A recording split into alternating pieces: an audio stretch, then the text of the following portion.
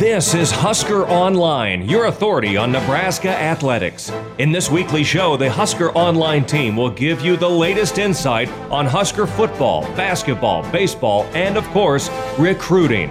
Now, here's your host, Husker Online publisher, Sean Callahan.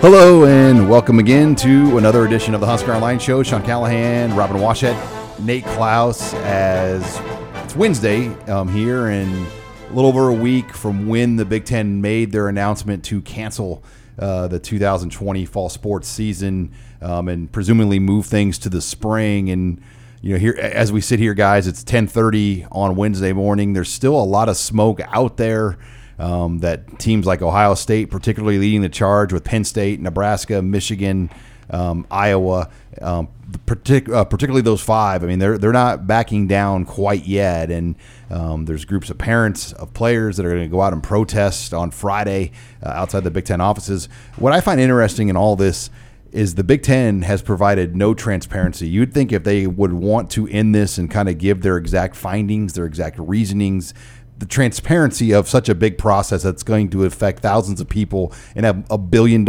impact on local economies. When you look at it across the board, and obviously the school hit, there have been zero. There's been zero transparency from Kevin Warren, and I think that of anything is probably what you should be the most critical of right now. Without question. I mean, it's one thing to make a decision like this and stick to your guns and go forward, as a conference, but when you make a decision of this magnitude and have so many people impacted by such decision, not only your universities, not only your athletic programs, but communities and states, and you are providing zero tangible explanation for why you made that decision, that's not going to go over well. And so you see the backlash from fans, from media, from parents, and now even coaches are finally speaking out beyond just Scott Frost. James Franklin's been critical about the silence from Chicago about this, and not only about why they made the decision, but what's the plan going forward? What are we supposed to be doing right now? There is zero communication going on from Big Ten leadership, and again, you can go on tangent after tangent about the decision they made, but the fact that the people that are directly tied to it, your coaches, the people that are basically making up the heart of your league, they have questions that aren't being answered. That is as big of a red flag as you possibly could have as a Big Ten commissioner. Yeah, the silence is deafening. And to me, if you had answers, you would be forthright in showing or letting people know what those answers were, or at least showing people the evidence as to how you came to the decision. But so far, it's been rumor after rumor, basically. I mean, was there a vote? Was there not a vote? Who was involved in the discussions? Who wasn't involved in the discussions? I mean, it's all kind of hearsay right now. And it's been, well over a week since we've heard anything from Kevin Warren. And even when he did speak, he didn't say anything anyway. So it's really frustrating. You're listening here to the Husker Online Show. Sean Callahan, Robin Washett, Nate Klaus, and I don't know what it's going to do with these parents going out to the Big Ten, and the Nebraska may or may not have players out there. I do know the group of Husker players are getting an attorney to kind of represent the group and speak for the group here going on forward. But I just think people want answers. They want transparency, and we're going to talk about this more, but just all the dominoes that this is going to lead to with eligibility and other things down the road, and I want to talk about that in our next segment. But yeah, just all of these things, and like I said, I don't know what it's going to do with these parents going out, but I know Ohio State's going to have a number of media members that are covering it. So the longer they keep this ball in play, the better chance maybe something can happen. It's a pipe dream at this point. I think a lot of very, very important people are going to have to admit they made a bad decision, and typically very important people that have Ivy League type backgrounds don't like to admit they're wrong. Yeah, in my opinion, it's too little too late to change the course of the Big Ten is headed. But if nothing else, it at least kind of magnifies and puts a spotlight on the the anger and the dissatisfaction with how this process has been handled, and it's going to get people talking. Like you said, there's going to be cameras, there's going to be reporters out there, and there's going to be a lot of people watching all of these parents of players that are not happy, and they're going to make sure that everybody knows about it. And at some point, if nothing else, it'll at least force Kevin Warren or whoever is going to be the voice of this thing to step up and actually say something and give answers to all of these questions people just want to know.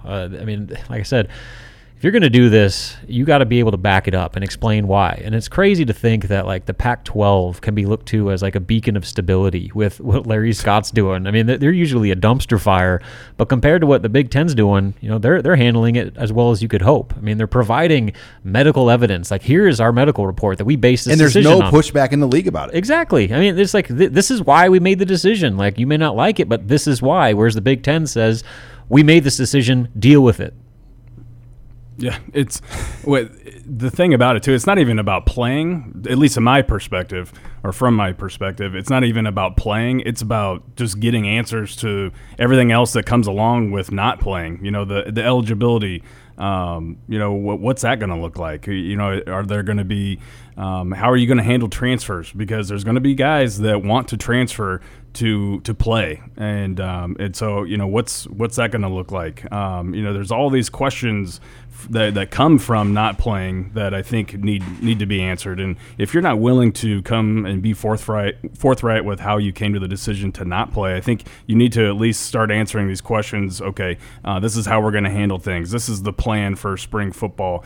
This is the plan for eligibility, so on and so forth. I find it hard to believe that we've had 6 months since it's 7 months almost since this all happened, and you've got no answers whatsoever. What have you been doing for the last 5 or 6 months? Daily Zoom calls too. I mean, they've had, and like I thought Bill Moose laid kind of a jab last week to Kevin Warren. He said, we've had daily meetings for 5 months, and something that we've worked so hard to get out ended in a day.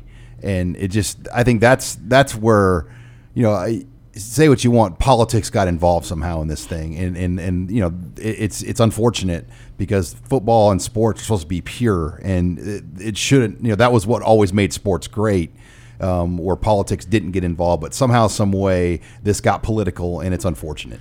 Well, and I think it shows that this decision was being influenced by things that go well beyond just the safety of student athletes and whether or not they could play a season, because clearly there was not a unified opinion on this between the member schools of the Big Ten Conference. And clearly some voices were heard more than others. And, I think the Big Ten caught itself in a situation where they wanted to be so proactive in this and be on the right side of history and be the first to shut this down. And they just assumed that if we do it, everybody else is going to follow suit. And it worked with the Pac-12. The Pac-12 did it, a few hours later.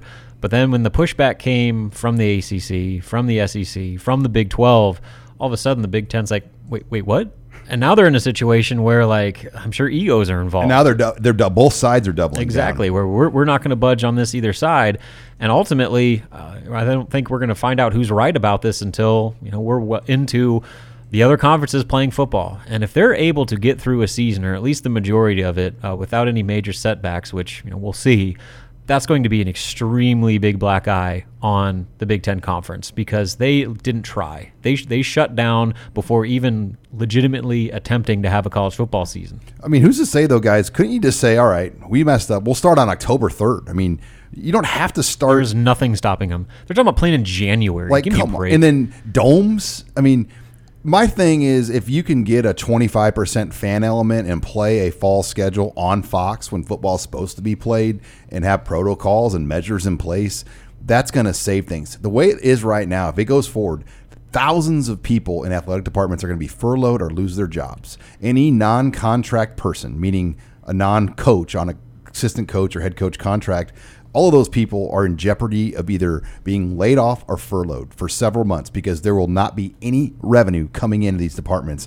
How do you pay salaries when you have no revenue coming in? It's going to be just one of the worst things we've seen, on top of the business effects it's going to have in Lincoln down the road. And I get it, 25% capacity is not going to necessarily save the local Lincoln economy, but that's still better than nothing. Yeah, and at that point, that's what Nebraska's looking at. Nothing. I mean, there's going to be a barren winter for not just sports, but for the economy and the business livelihood of this city. And the economic impact, like Bill Moose said, I mean, they're projecting to be over $300 million. I mean, that's insane when you think about it. And, each one of those home games, for the athletic department itself is worth $12 million.